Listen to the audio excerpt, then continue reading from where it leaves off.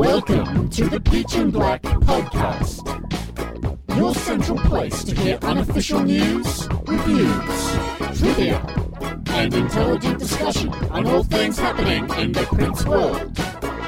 Featuring the hosts, MC. You know, it's got all those classic Prince elements. Captain. Why wouldn't you just record as much as you could? Player. It's just like a story chest of ideas. Toe Jam. Either version. I love both versions. And other special guests. Hi, this is Larry Graham, and you're listening to the Peach and Black Podcast. Hi, this is Ricky Peterson, and you're listening to the Peach and Black Podcast. What's happening, Australia? This is Tony M from the New Power Generation. You're listening to the Peach and Black Podcast. Hey, everybody, this is St. Paul Peterson, and you're listening to the Peach and Black Podcast. Hi, this is Eda Nelson, and you're listening to the Peach and Black Podcast.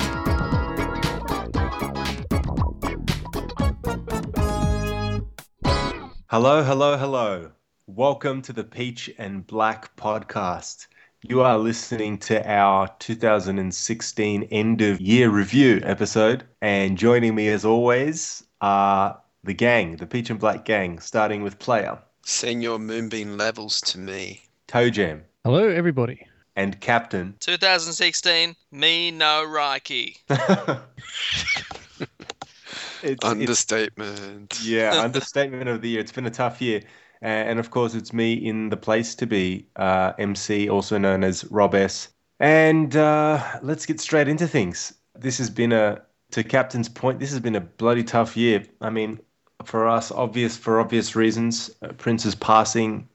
There's no way of not mentioning that at the very start of this show. It's been terrible. I mean, we've been doing this show for 7 or 8 years now, and I don't think any of us imagined that we would be having, I was going to say this conversation, but I don't think any of us imagined we'd be talking about the passing of Prince so soon. And we recorded our tribute show, which came out in the middle of the year. And back then it was really, really early, I guess. It was, for a couple of months after he had passed. And it took us a while to get our brains ready to do that show. Yeah. You know, some people, it was fine. They just got on on the 22nd of April and they're like, here's a 2-hour show. I'm going to talk about it. And we just, I don't know, we weren't ready to do that. We didn't want to do that. And it took us a while, but we got there eventually. And even then, we did it because we felt like we needed to. I think that's fair to say. If I can say that. I mean, it wasn't like we were looking forward to it or that we really wanted to say something, but we just felt that we should. And it was also therapeutic, I guess. Speaking on behalf of myself, it was therapeutic, and it always is to talk about it. But how time flies. It's been 8 months. It's difficult to even think about how quick that's gone by since that incredibly sad day. But look, what we're going to try and do is keep things relatively light and keep the party moving. Yeah, that's right. Is keep it as positive as possible, because that's what we're about. We've always been about the music and about his artistry. And for anyone who's listened to the show for any period of time, there's no other reason for us to get together other than to talk about the music and all the crazy things that have happened over the last few years and in Prince's. It's a celebration. It's not a wake. No, it's not. It's not a wake. So we'll keep the train moving, and this is our celebration, Peach and Black 2016 end of year celebration, I guess. And let's talk about everything that happened.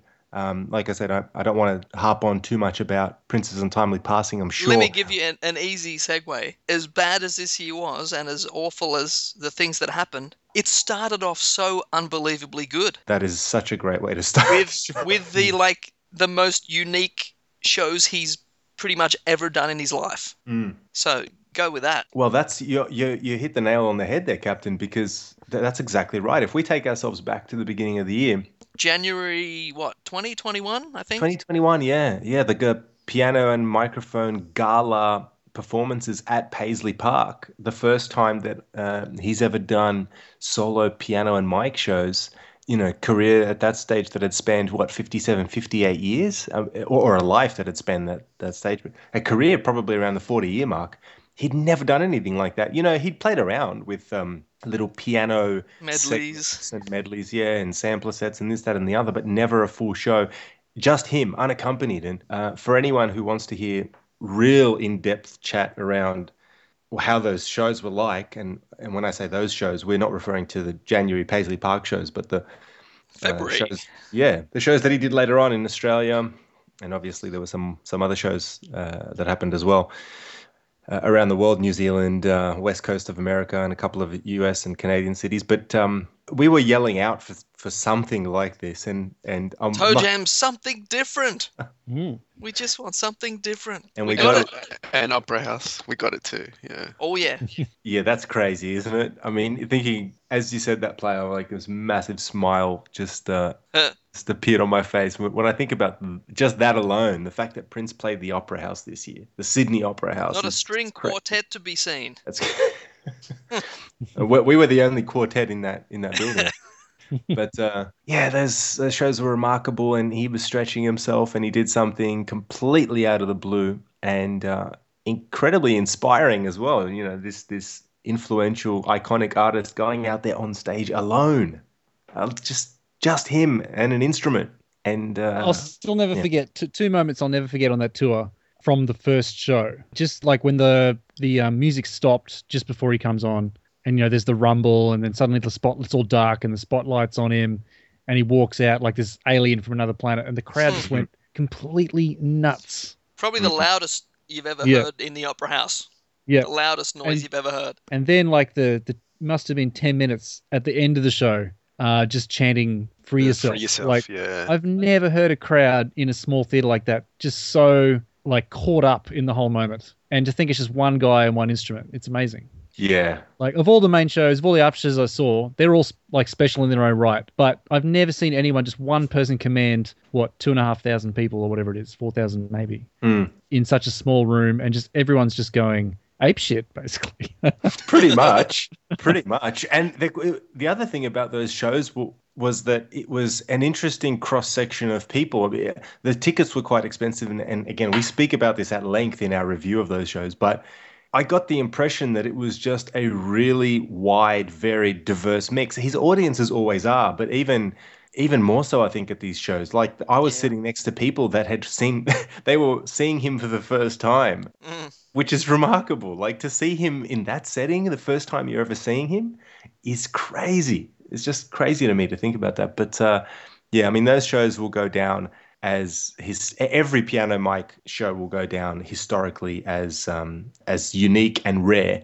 But for us, obviously, Sydney Opera House, I mean, you have to be kidding me. For that to have occurred, I just feel like pinching myself. Even though we know it happened, it's like when you think about it now, you think, did that actually happen? Well, like you mentioned the ticket prices. The most expensive ticket was $400. Mm-hmm. Before the shows, I was like, that's ridiculous. I was seriously considering not even going unless I could get some of the cheaper tickets. And I did get, for some of the other shows, I got cheaper tickets. But one show, I paid the $400, and I was very close to the front. And even during that show, I was thinking, man, this costs $400. And then, you know, after April, I'm just like, what the hell is $400? It's nothing, really. At the time, I was like, I just couldn't believe I spent that much money. And now I'm like, I can't believe I almost didn't spend that much money. Yeah, I mean, it's just crazy. Now you'd probably be more along the lines of I'd spend $1,000. I'd spend $1,000, exactly. Well, like, I had a similar thing because I flew over to Perth, and you know, when I bought those tickets, like an hour later, I'm like, why did I bother doing that? That was a waste of money, waste of time. But you know, to think I'm one of the few people that saw that show in a big arena. That's like, so I saw it in a different setting. I saw his final show, like that, yeah. His last show in Australia. We're not counting the up show; that never happened. So sampler set, it wasn't an after show. Yeah, exactly. Yeah. So remarkable. It really remarkable stuff. And I mean, speaking of those Piano and Mike shows at the Opera House, the other thing that we found out relatively recently, based on a magazine or newspaper article in Australia, was that the promoter and the tour organizer, or whatever they're called, was supposedly in talks with Prince to film those Sydney Opera House shows. You know, document them on video. And supposedly at the 11th hour, as he was known to do, either someone in his camp or maybe Prince himself decided not to film them. And, you know, you think about that now, and it's certainly a bittersweet decision because, you know, we saw the shows, but how amazing would it have been to But there's got to be some CCTV footage out there, at least some security footage. Something has to be out there. Well, do you know what? I've been at the Opera House and I've been outside that main hall. That is true. And there are TV screens in that bar which show video feeds to that main room. It's very likely someone recorded that. I would think that they would almost have to for security reasons, like if something happened on stage. Well, like that's right. Logistics and if there's an injury or something. We've got some following up to do. I can't believe we just thought of that now. Well, we've got some calls to make. We do, but we don't, because I know exactly what you're talking about, Captain. They do film that, and if you're outside the venue, you can watch what's happening inside the show. Can. Sometimes, where are the cameras located? But it's only one. It's only one camera, as far as I know. It's probably just back on the soundboard, and it's on a bit of a zoom to just come to the stage. Yeah, it's also for like when they're doing big operas and stuff, so people backstage know what's happening on the front, so they know when to get ready. That sort of thing. So. Okay, there you go. So it's like it's a monitor basically. That everyone's looking at. Monitor feed. Yeah, you're not going to get angles and close-ups. Of course not, but I'd still rather have a monitor feed than nothing. I mean, we know there's audio because he's already put out one or two tracks on audio. So. And he's supposedly he's played excerpts or maybe even the whole shows at Paisley Park. When I say the estate have supposedly played Sydney Opera House audio on the tour that they're doing at Paisley Park. The first thing I did when I went in the Opera House was look for cameras, and I couldn't find one. So I mean, there may have been, but that was the first thing I did. Did not see one. Yeah, I mean, it definitely wasn't professionally filmed. There weren't, as you say, player. Yeah. It's not like there were cameras set up for that purpose. So if there is anything out there, it's not going to be brilliant. But you're right, Captain. I mean, to your point as well, anything would be better than nothing. So One thing about the difference between that show or two shows he did at Paisley in January and then the shows we got here was the shows he did at Paisley Park were virtually like an autobiography. He was telling all these stories about his life, and then he'd play through different songs and then talk about things. We got about 5% of that in the shows that he did here. He totally almost dropped that whole concept. I think he started, maybe the Perth show, I think Toe Jam said he did a bit. One, yeah. He did a bit more in Perth than any other show I saw. Because, in Sydney, he barely said anything. He said a couple of lines here and there, and that was it. It was more a typical show, right? Yeah, I would have much preferred to hear him, tell the stories. But we didn't. Well, you may get that, because although we're talking about the fact that Sydney Opera House shows, and as far as we know, none of the other main tour shows have been properly filmed, the one show that has been filmed in its entirety, or I should say the two shows that have been filmed in their whole entirety, are the first two, the gala event in late January. Those have actually been professionally shot. Didn't he also put out a track or two from the Atlanta shows? One mixing that up. I think he put out Black Sweat. He definitely mentioned on Twitter, I think, that he wanted to release the shows. So that indicates they were recorded. I think he put one track out. Yeah, my impression or understanding was that it was audio, because there was a lot of kerfuffle on Prince fan forums on the internet as well about whether they were filmed, and people were saying the same thing about Atlanta that we were about Sydney Opera House. No one could see cameras. It was all, but you never know, right? You never know. You never know. Can you imagine? I just remembered something that I think was announced around the time of the piano shows, and that was that he'd signed some deal to release a book, a biography. That's what I was just about to mention. Yeah. Yeah, I haven't even thought about that, and since then. Well, there was supposedly only about 40, 50 pages done anyway, which is not a lot, really. Someone says you need to do that minimum quantity before and turn it into the publisher before they need to consider the material before they give you the deal, kind of thing. Like you have to show that you've got. And is it 50 pages or is it 100? 50 pages. Okay. I read several different wherever this news came from. A bunch of different things I read said, not a lot. So maybe, do you think that's why he was sort of more autobiographical in the Paisley shows, and then he got this book deal and sort of didn't diverge into stories in subsequent shows? Because he was saving those stories for the book, maybe? I think more I don't know the timeline of it, but I'd think more the other way. He got a deal. Someone said, we'll give you money to write a book. I think that deal actually went ahead, because I remember there was some party and it was announced. But there was a publisher, yeah. But I'd think more after those January shows where he did tell the story as he was doing songs. I think that's much more his style than writing a book. He's always been about the music and talks through his music. I think he'd much rather do a show, playing his songs and telling the stories through that show and doing it. You can imagine the one-on-one. publishers ring his people saying, you need to turn in your first 50 pages or first 100 pages, Prince. What's going on? You're late. And then he's like, get him to send them the video of Atlanta Piano and Mike show. That's the book right the there. disc. Tell them cats to chill. That seems much more his style, though. Yeah, Indigo Nights was, I mean, probably 90% of the people who bought Indigo Nights book bought it for the CD. Exactly. Primarily. Like, What's that? The Boggle-Eyed Woman? What's that song?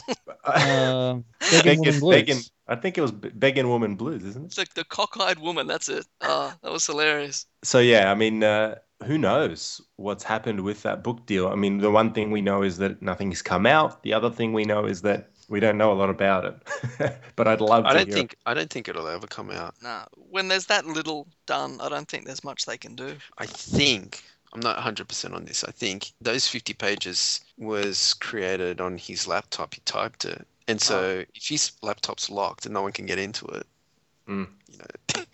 then no one, I don't know how accessible all his stuff is. I'm sure there's got to be some. There's some guy who could get into a laptop, I'm sure. Yeah, there's got to be some legal FBI. thing there. Yeah. If someone dies and you're the estate, you would have legal right to access the laptop. So probably, I don't know. I have no idea, but I imagine there'd be some way to get around it, get into it. Can you imagine they get some IT, they call out some local Minneapolis IT guy. He comes to Paisley Park, he opens the laptop and he's like, I can't see a book here, but Prince's homepage is set to peachandblack.podbean.com. Who are these guys? What is this? Yeah, exactly. It's the first thing in the favorites list. What is this? Yeah, I think this is a virus. So I better get rid of it. So who knows what's going to happen with the book? But one thing that happens in all forms of commerce and business, and whether it's book or music or movie publishing, they just milk stuff. So if it's 50, if it's 60, if it's 80, if it's 100 pages that he would have completed, I'm betting that at some point in the future, someone's going to make the decision to go, if the material is good enough and they think there's an audience for it, they'll say, this is a version of what Prince wanted to put together. It's not the finished product, but it's a taste. It'll be like that. It's as close as we'll ever get. The easy way to fix that is, if they've only got 50 pages of text, add another 50 pages of pictures, and there you go, done. 100 pages. That'll It's like the Miles Davis Doo-Bop album, which was released like a year after his death. CD. And it's basically they just took Easy Mode B. solo stuff. He's just playing along on his own in the studio, and they put all these beats to it and made a Miles Davis album. Yeah. And they even say in the booklet of that how they kind of. I think one song was actually completed, and then the rest of the 8 or 9 songs just made after the fact. Yeah. So who knows? It could happen. There could be a partially completed book come out with pictures, or maybe even music. I mean, I could envisage them putting out a version of what he's written with, let's say, the audio from his last Atlanta show or something like that. I'm not suggesting that I would want to see that on the market. It's a little odd if they did something like that, but I wouldn't be surprised, because at the end of the day, people from the estate, and I don't know how much we want to talk about this, but you'd imagine they want to put things together, not only retrospective stuff from really early on in his career, but also most recently. I mean, I just, for the life of me, can't see a situation where at some point in 2017, something doesn't come out that is very recent. Either a version of an album that he was completing before he passed, or the Atlanta shows, or the Sydney Opera House shows, audio versions on CD or whatever it is. Something, I truly think something's going to come out that was done recently. I don't know what you guys think about that. I hope so. I'm ready. I'm ready for it. Well, I think if we're going to talk about speculative releases, I mean, I wouldn't be surprised if they put out a Blu-ray or a DVD of like a concert from the last 5 years, something like that, like a Welcome To show or a Montreux show or something like that. Yeah, maybe that's a good point, Tojo. I mean, Montreux could come out in an official capacity, Montreux 2013, or maybe even 2009. Who knows? They might be prepping the Blu-ray releases of those shows as we speak. But then there's also Welcome to Australia footage, supposedly has been screened at Paisley Park recently. They were planning on screening the Brisbane show from the 18th of May 2012, which Toe Jam, I know, would be incredibly fond of, even though his ears were hurting after that show. I think you'd be happy to see that video footage. Yeah, I'm sure we all would be. We'd all be keen to see that. Well, if we're going in order of the year, we have to say that tour was, it was really just getting started. Because just like 2003, he did like the trial stuff here, and then he was off to do the big, who knows if that was the plan, but that was starting the tour in America. And then you mean like musicology? Yeah. Not like it was going to be a massive tour like that, but yeah, I mean, he came out here to a smaller audience, did a trial. He's like, yeah, that works. He even did the Perth show in a bigger arena, see how it worked there, and then back to America. And then he moved on. I mean, he did. Well, he did New Zealand. He did New Zealand as well. Yeah, first and only shows ever. A few shows. Yeah, and then he did a few shows on the west coast of the States in America. He did a few shows in Canada, and I believe one of the shows in Canada was also at a more arena-sized venue, so that worked as well.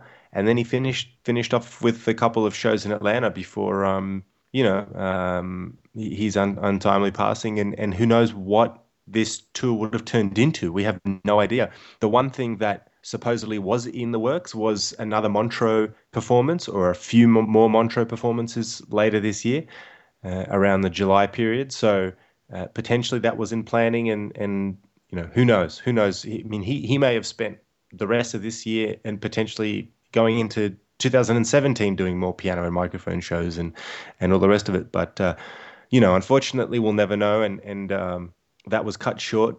And then afterwards, everything just kind of went crazy. I mean, after his passing, the tributes around the world flowed through thick and fast. We covered a lot of this in our tribute episode, and the tributes are still coming through. You'll see award shows, both for music and movies, where he's getting recognized. People are mentioning him. His name's really out there, and his legacy is probably stronger than ever now. Well, Purple Rain won the best soundtrack.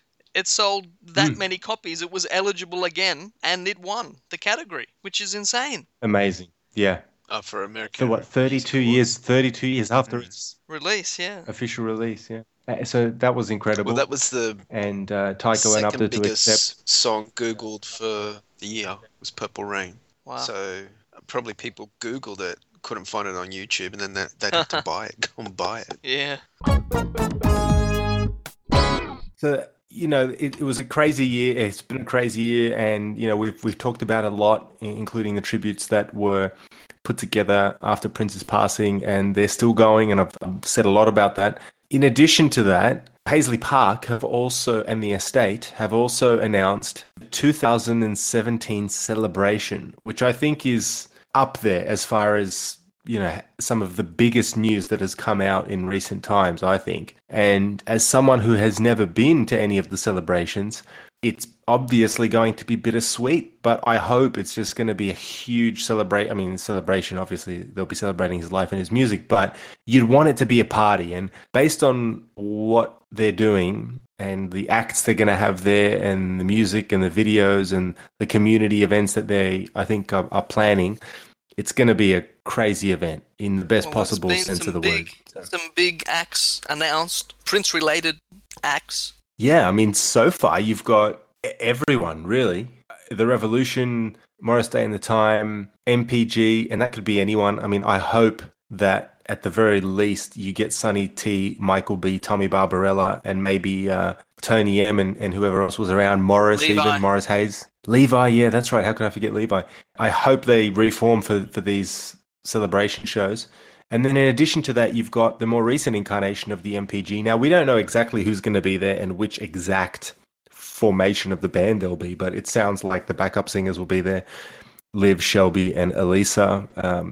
All of this is to be confirmed. So I'm sure they'll announce or confirm who will actually take the stage when it gets closer to the event in April. But, we're only 4 to 5 months away from the 2017 celebration, and as crazy as that sounds, it's going to happen before we know it.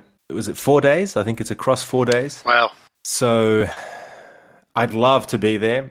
Unfortunately, I think I'm staying in Australia during that period, and it is a bit of an outlay of cash as well. With the exchange rate with the Australian dollar at the moment, it'd cost us an arm and a leg to get, Yeah.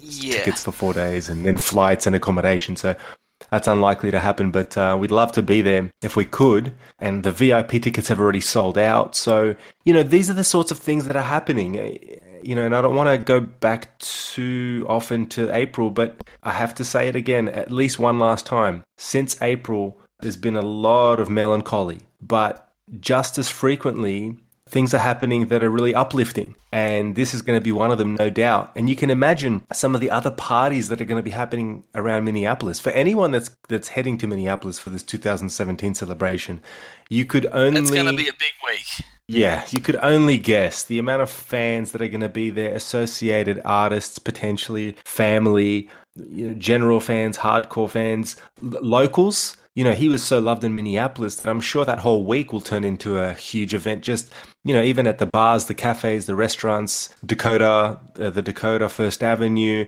all of Bunkers. the bunkers for sure. All the live music venues around the area. That week is going to be historic, I think. People are going to come together without doubt and really party up.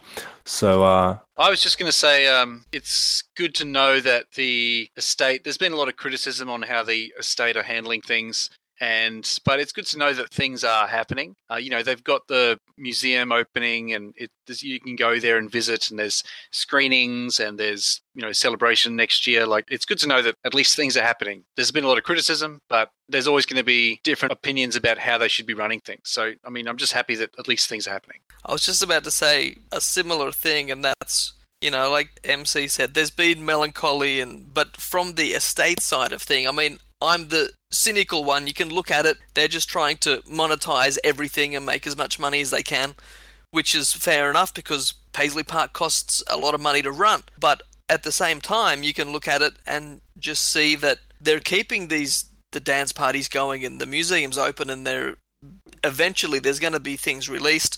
So they're avoiding that melancholy that way by just keeping things going, and things are coming out. It's staying positive in that way, I think. Yeah, for sure. The more events that they put together and the more events that people put on around the world, the better, I think. The more his music is played and people come together as communities and as fans and friends and family and all that kind of stuff. That's what he would have wanted. And initially it was a shock and it was terrible, and it still is. But at the same time, I think the best way to celebrate his life is to just turn up your speakers, put on some headphones, go out to the clubs, go see screenings of his films and of his work and of his concerts.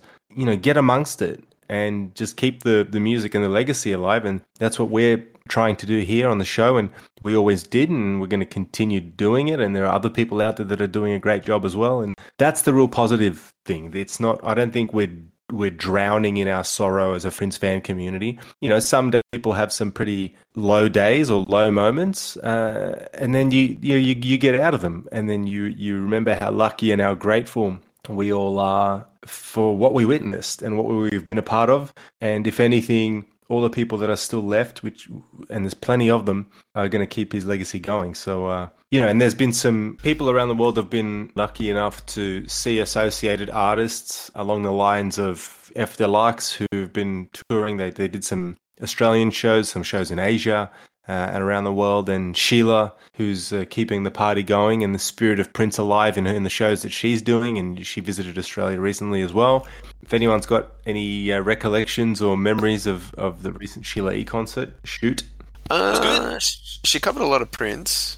Yeah, I don't know how people feel about that. It was a very celebratory event. Everyone was getting into it. It was good fun. I think there was a lot of closure and stuff as well. So Eddie M's in a band, from saxophonist from the Purple Rain tour. So he was there. It was great.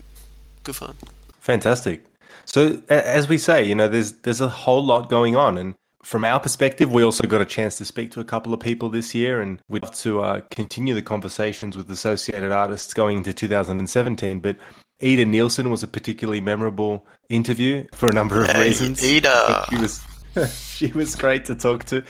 And Tony M as well. That has to be one of the biggest shows we've done. Certainly one of the biggest this year. Correct me if I'm wrong, but is that the first interview he's done since leaving the NPG? It's the first one that I know of. Yeah, I don't know of very many. I'm not aware of any other time that he's talked since he left in 92, 93. So that's a big show. Yeah, and it was great getting him on, and you never know what's around the corner. Something big may be coming with regards to Tony M in general, but also maybe a continuation of that conversation with Peach and Black. Maybe, who knows? Who knows what's going to happen? But so yeah, we had a couple of great conversations, and we met people throughout the year that we shared some memories with. And leading into next year, I should say that we've got some surprises in store. Let me put it that way. For anyone who's a fan of the show, I think you're going to be incredibly. What's the word? Someone help me out here. Well, we've got some plans. Whether they actually happen or not, if those plans happen, you could be very happy. Yeah, I'd confidently say we're probably 80% there. Anyone who's listening to this is thinking, what the hell are you talking about? What the heck are these guys possibly going to deliver next year? And we've and the finalized. Answer could be nothing. No, we're definitely, one way or another, we're going to figure out a way to deliver on what we've been planning for a little while. But it's just a question of timing. So we're not going to make any promises around exactly when we're going to begin doing certain things, but we will be doing something with this show. And the only other thing I can say is that the show must go on, and our show will go on. And I think people who enjoy listening to the Peach and Black crew will get, how do I put this, more enjoyment out of the Peach and Black podcast in 2017. Keyword being more. But I'll leave it there. More peachness and more blackness. Oh gosh! So you know what we didn't talk about yet is Forever. We didn't talk about that, and the one track that everybody wanted to hear. That's true. We should touch on that. I mean, there are a number of compilations out there. Forever was the first posthumously released Prince Greatest Hits collection, and it's not really a whole lot to say about contents, I guess, unless anyone wants to. But we can go straight into Moonbeam levels. I just want to say one thing about just before they came out and they were like really trying to hype it up. They were like, this compilation has like 9 never heard before edits of songs. And I'm like, how is that a selling point? Wow, we're gonna hear a radio edit of a song, so it's gonna actually be like a minute shorter than the album version. Wow, I'm so excited. Yeah, and especially for like hardcore fans, it's like I think someone got in their ear and they're like, you know, these Prince, these collectors, they will collect anything. It doesn't matter what it is. If you put a previously unreleased mix, they'll buy it. So that was one of their selling points, was like, you know, radio. The funny thing is, I want to be your lover, and I'm like, wow. The funny thing is, I remember someone actually went through, because it's supposed to be previously unreleased on CD, this particular edit, and someone went through and actually will know, like, half of them were actually released on CD, like, even if it was some obscure German release or something, like, it's still misleading, because it's like, no, they were actually released on CDs. Even if it was a promo CD, still, but it was on a CD. We should talk about Moonbeam levels. Well, so we have Moonbeam levels, never before released, although, let's be honest, I think pretty much every Prince fan, beyond just a casual fan, had this song on some cassette or Jewel Box release of some sort, or some sort of internet download somewhere along the line. And it really is a spectacular song. I think a lot of people, including myself, would say that this song is just as good as anything on the 99 album. And it's always been a big mystery as to why it didn't make the final cut, especially when you think, you know, Free is a really good song on 1999. But, I mean, for me, Moonbeam Levels is such a higher quality song in terms of the music, the lyrics, the emotion, everything. So it's a worthy addition to finally get an official release. The only interesting thing is that it's not a crisp, clean release. It still sounds like it's come from a bootleg cassette or something. So, I mean, it's at least on par with the best circulating versions that were out there, but it's not like the Crystal Ball tracks that when they came out, they were like super crisp. This one still sounds like it's lost a few decibels or something through the cassette tape. So that's interesting. So it makes you wonder what's actually happened to the proper recording tapes of that song. The original masters. Because, I remember reading just in the last couple of weeks, people were saying, I think this version released on this CD is sourced from circulating bootleg versions. And I'm like, how bizarre would that be? If, like, the original master was, like, damaged, or there was something wrong with it, or they couldn't find it, and they ended up using a version which is already out there, how bizarre would that be? It's just crazy. That is exactly what's happened. But it's not confirmed that that's happened, is it? It's just some people think it's that. not confirmed. It's not confirmed in writing, but No one's going to officially confirm it. Yeah, I mean this sounds exactly like what's already out there. So logic would assume that it's not a new version. It's certainly not pristine or crystal clear by any stretch. But why? But then again, if the they have 99 access to album the is vault, not crystal clear either, so. Well, again, I mean, this brings me. A player said if they had access to the vault, and they do have access to the vault, but allegedly this track listing and the artwork and everything was chosen by Prince prior to his passing. Therefore, it wouldn't be wrong. Yes. Okay. No, like the official word was Prince approved of the image of the picture on the front cover, and so then that's confirmed.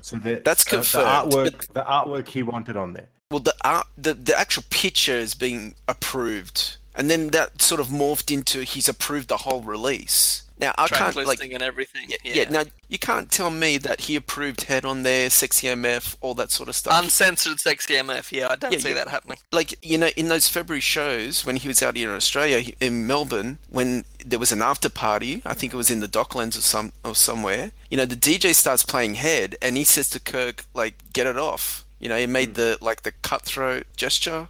You know, he had to get rid of it. I don't see why he would pre-approve and totally give his total blessing to this release, and it's got Head and Sexy MF and all that on there. So, like, I think it's just one of these internet, you know, that like Chinese whispers. It's morphed into something else. Yeah. Where they said, "Yep, he's approved this picture," which probably, like, in a photo shoot, he's probably said, "Yeah, like I like this picture," and he's approved that. But then it somehow morphed into this. He approved the whole release, the track listing, you know, everything. I don't believe it at all. You know, I do see it as an opportunistic thing that the estate's gone, you know, it's coming up to Christmas. You know, we'll do a greatest hits package, we'll throw in an extra track. And, you know, they've taken upon themselves to put that together. Could be that what he had approved was, yes, we're going to do some sort of compilation album, because there hadn't been one since Ultimate, like 10 years ago. So it could be that he did tick off saying, yes, Warner Brothers will let you have a compilation, but probably never got around to confirming the track list or anything. Exactly. Two other interesting things about this release, I think, is that it's got Bat Dance on there. It's got Bat Dance on there, which, you know, which is a massive song, but every other best of, it's never been on there before. So it makes me wonder now. People are always speculating, saying, oh, it's to do with like DC Comics and rights and everything. But the fact that they can put it on now, it makes me think that I wonder if it was Prince that actually said he didn't want the Batman tracks on his best of because, I don't know, maybe he wasn't happy with it, or maybe he didn't want to mess with the Batman thing as part of his... I mean, he didn't see it as part of his catalog kind of thing in some way. And the other interesting thing is that this is obviously a Warner Brothers greatest hits. There's nothing post 93 on this disc. And yet the front cover is like a picture from, I don't know, 2013 or something. I think it might even be from like the Montreux shoots or something. So that's kind of weird. It's just a weird release. Yeah, I mean, it's a good point, the player that you make. It seems very rushed. It seems like a very rushed release. Yeah, true. Yeah, and players' point about the explicit lyrics and everything. I mean, one thing that I didn't think about at the time was back when the Ultimate compilation came out in 2006, he took off a couple of explicit songs that were initially supposed to be on there. Yeah, that's right. Because I think that I'm pretty sure Sexy MF was supposed to be on one of them and he took it off. Yeah, and that's right. right. You know, if he was doing that 10 years ago, it's likely that he would have done the same here had he been asked. So that's a good point, actually. But I think it's interesting, some of the track listing on it. Like, it's good to see some of the other songs that never made it to compilations, like Mountains and Girls and Boys and stuff, get on there. I think Glam Slam's a weird inclusion because, you know, it didn't really chart that well. Even though I love Glam Slam, like, don't get me wrong, I love Glam Slam, but you would have thought, say, The Most Beautiful Girl in the World, which did end up on Warner's, would be and part of that. And was a number one hit. Yeah. So just things like that were kind of a bit weird to me.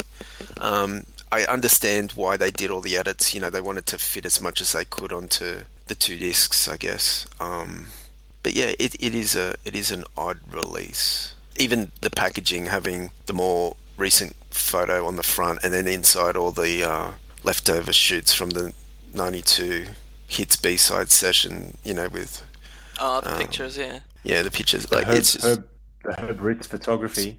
Yeah, That is weird, isn't it? It's like to James' point, was it rushed? Is that kind of what you're saying as well, Pla? Yeah, it seems that way. I mean, they're making it look classy, I guess, but it doesn't sort of, in the timeline of things, even the track listing, it's kind of a bit all over the place. So look, it's come out. I don't know what the sales are like. And the response hasn't been huge, I don't think. No, very little promotion. So again, it's very, very odd, isn't it? Very odd. I think that next had to do mostly with the fact it came out so late. It came out so long after. If this had come out a month, even 2 months after April, it would have sold a lot more. I think leaving it all the way till just before Christmas, really, that was not the smartest move to make. Yeah, at the same time, releasing it a month or two in would have copped, I think, huge amounts of flack from the fan community. I would have seemed like an obvious money grab, that soon afterwards. But the other thing is, a lot of releases come out around this time, from my understanding, at least in the US and Canada. This is holiday season, so I think whoever made the decision may have thought, we'll get that holiday cash. But and maybe they've succeeded. We don't know, but certainly from a promotion angle, it hasn't been huge. 2017 is going to have to be a big year, you would think. Without having any insight or anything confirmed from the Prince camp. All I can say about that is I don't think any year is going to be worse than 2016. It's been like the worst year that I can remember. Yeah, 2017 is going to be pretty hard to be worse. It's got to be better. Yeah, let's not set it up for another crappy year though, because what else can happen? Well, online, leaving Prince aside just for 1 minute, there's been so many unfortunate losses in the music community for everyone from David Bowie to Prince to Leonard Cohen to Lemmy. It just goes on and on and on. And Bernie Worrell. Yeah, that's right, Bernie. Five Dog. Sharon Jones. And a lot of session players. A lot of really well-known session players, especially in funk music. And, I think Parliament or Funkadelic may have lost a couple as well. And in addition to Bernie, it's just been tragic. So, however, to Captain's point, let's hope 2017 isn't as terrible. And coming back to the Prince, wouldn't it be great to see the floodgates open? Maybe not early in the year, but certainly post 2017 celebration at Paisley Park. I think it'd be brilliant for his some unreleased music to start coming out. There's been talk or confirmation of the Purple Rain deluxe edition and remaster coming out, so that'll definitely hit our the shop fronts. Toe Jam had a question. My question to the panel is, if you are in charge of the estate, what is your next release? Or what's your next move? What's the plan? Has anyone given this any thought? Because Toe Jam's just sprung this on us. So does anyone have anything? I think the main idea that a lot of people have is... Now wait a second. We want... What do you want, Captain? What would you do? You're in charge. This is me, but also a lot of people have a similar idea online, and that is, of course, we want either compilations of, studio outtakes or albums that were unreleased but pretty much got up to pressing but didn't come out. Like there's Dream Factory and there's Crystal Ball and there's the Camille album. There's all these albums which were they're just sitting there and they're done. But then on the live front, this is just a start because we know that there's a million live shows sitting in the vault. Just start with like one show from each tour, soundboard recording, just one from each tour. Pick whichever one you want. People are going to buy that. That's the best thing I can see to do to start off with. So that's what you would do. You would start releasing compilations of studio released work and live shows, yeah? Yeah.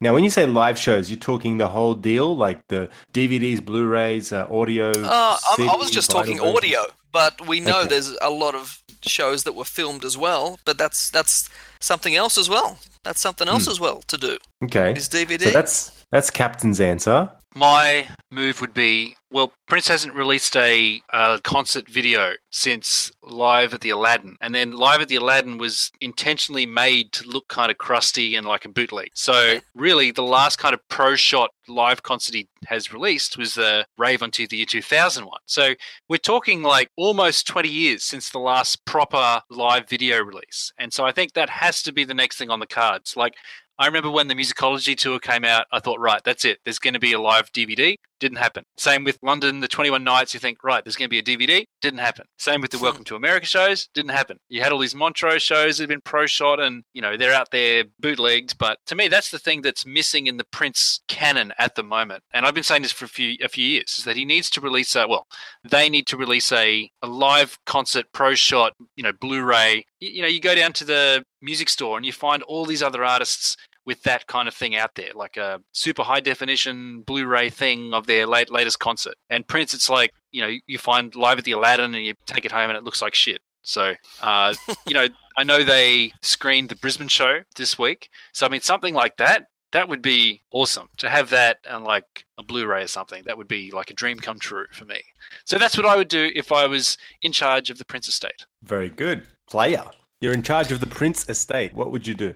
Well, just to sort of carry on from what Toe Jam just said. For example, this Brisbane one that they're showing at Paisley Park, like, I think that's great. For us, it's not great because we have to fly overseas. And then there's a lot of worldwide fans that would love to see that. I know with the Musicology tour, the very first show, they broadcast it into cinemas across the US. I would love to see the estate do like, a worldwide, I don't know, the logistics of doing something like this would be, like, say this Brisbane show, okay, it gets played at Paisley Park, the people go there, watch it, but for everyone else that can't get there, they go to a cinema and watch it there, and, it brings Prince fans together, in your town.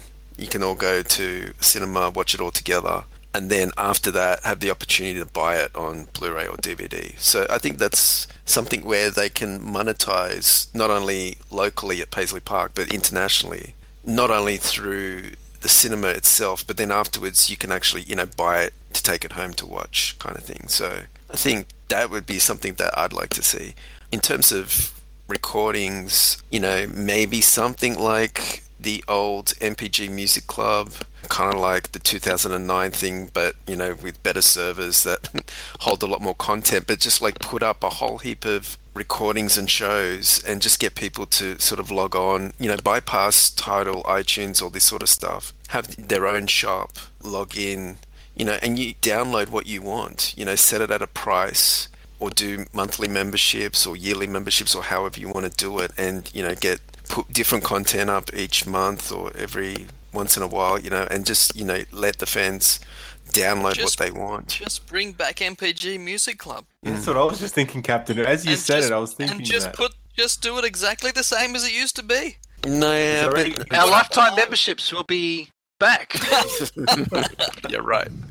Maybe MC will get his T-shirt. Yeah, right. That's true. Yeah, I'd like to see MPG MC, but like, to me there was limitations to that, like some of the recordings were mono and, there was just things about it that it was great, but there was things that it was kind of limiting as well. I just, want them to just upload things in good quality and set a price and, people will buy it.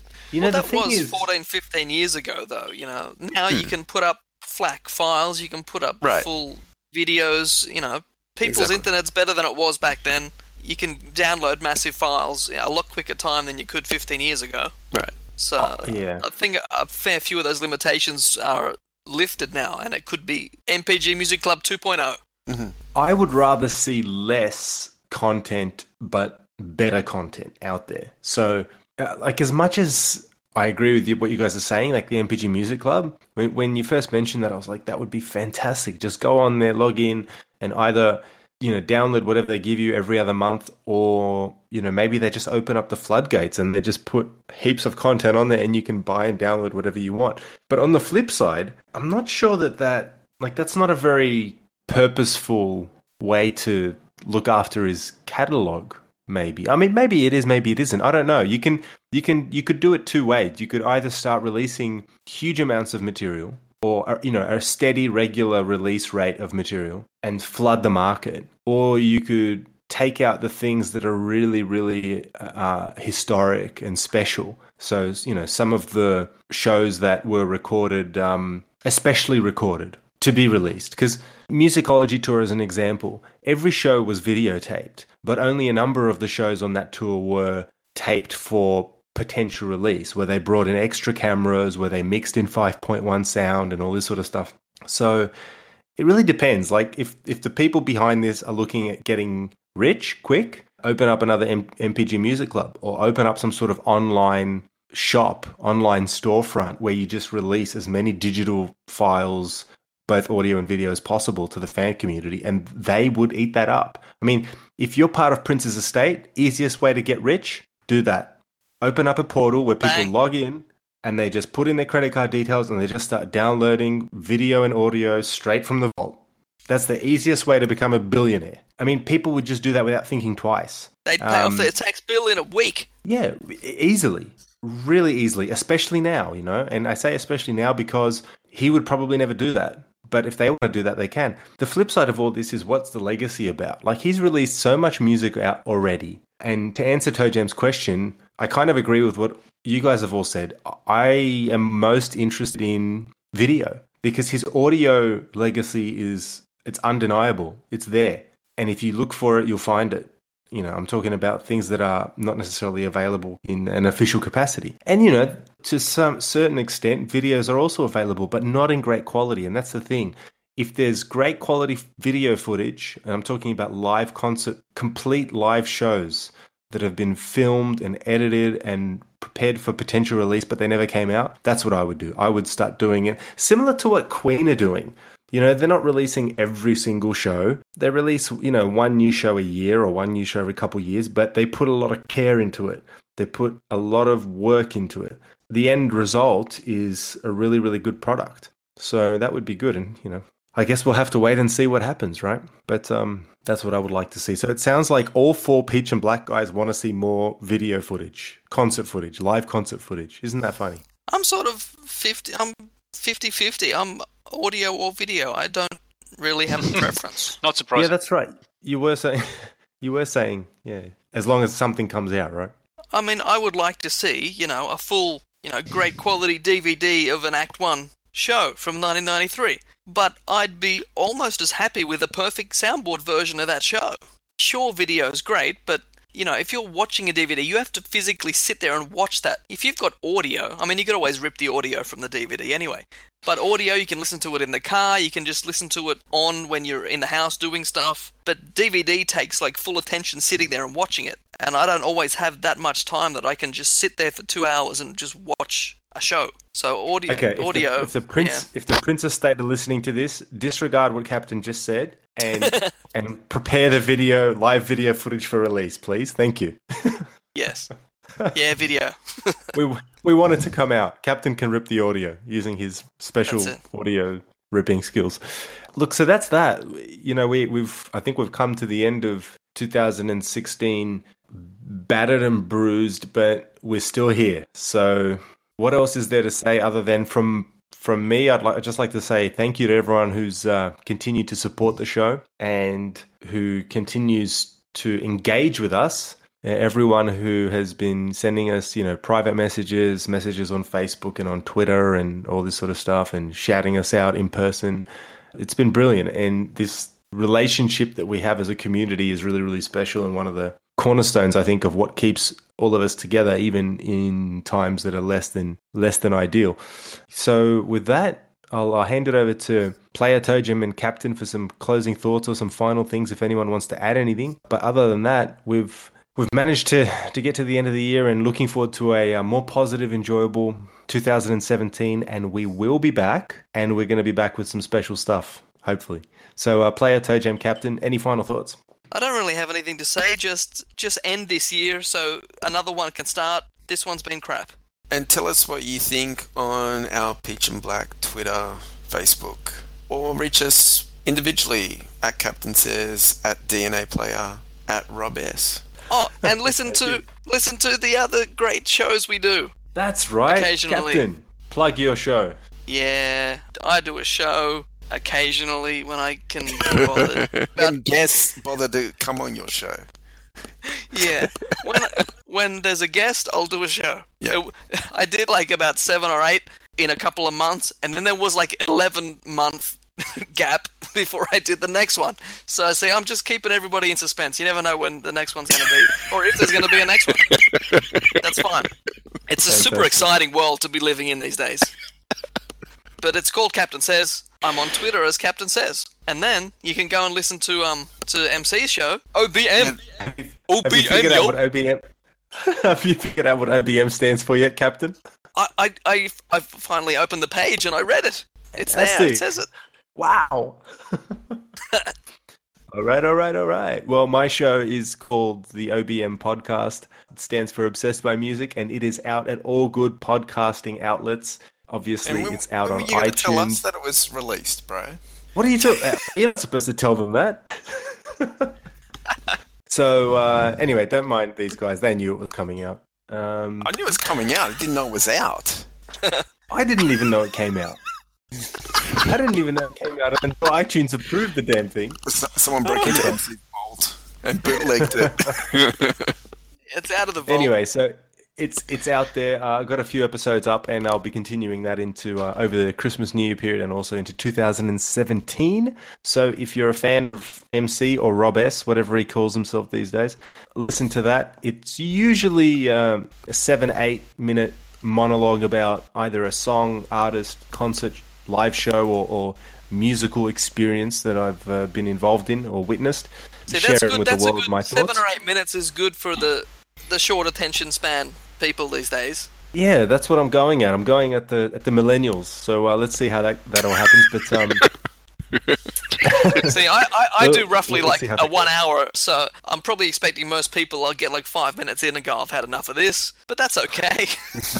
I'll pick up that crowd. Don't worry, Captain. I'm happy to pick them up. I should put an ad for your show about 7 minutes into my show. They'll get that far in and go, I've had enough of this, and here's an ad. I'll go and listen to that one now. That's how it works. Why not? Let's give it all out offline. But basically, it's available at iTunes, and it's also available at robs.libsyn.com. You spell Robs, R-O-B-E-S-S-E. Thank you for listening. But enough of that. We are the Peach and Black podcast, for gosh sakes. You can find me at DNA Player, but I've got no show because there's no demand for it. So go listen to the other two. I want to hear the DNA Player hip-hop show. Oh, God. What, the state of hip-hop today, or the golden age? No, the golden age. None of this new garbage. And I'm waiting for Robes to do the Mike Oldfield special edition. I'm waiting for that one too. Tubular Bells. Remix. Tubular Bells too. So, that's basically it, guys. Thank you for listening. Thank you for supporting the show. And big things are coming for next year. In fact, there will be more of the Peach and Black podcast to come into your ear holes into 2017. There's got to be more. We only did like about 7 shows this year. There's got to be more than that. Fade out. No one needs to know that stuff. Blah, blah, blah. Blur, blur.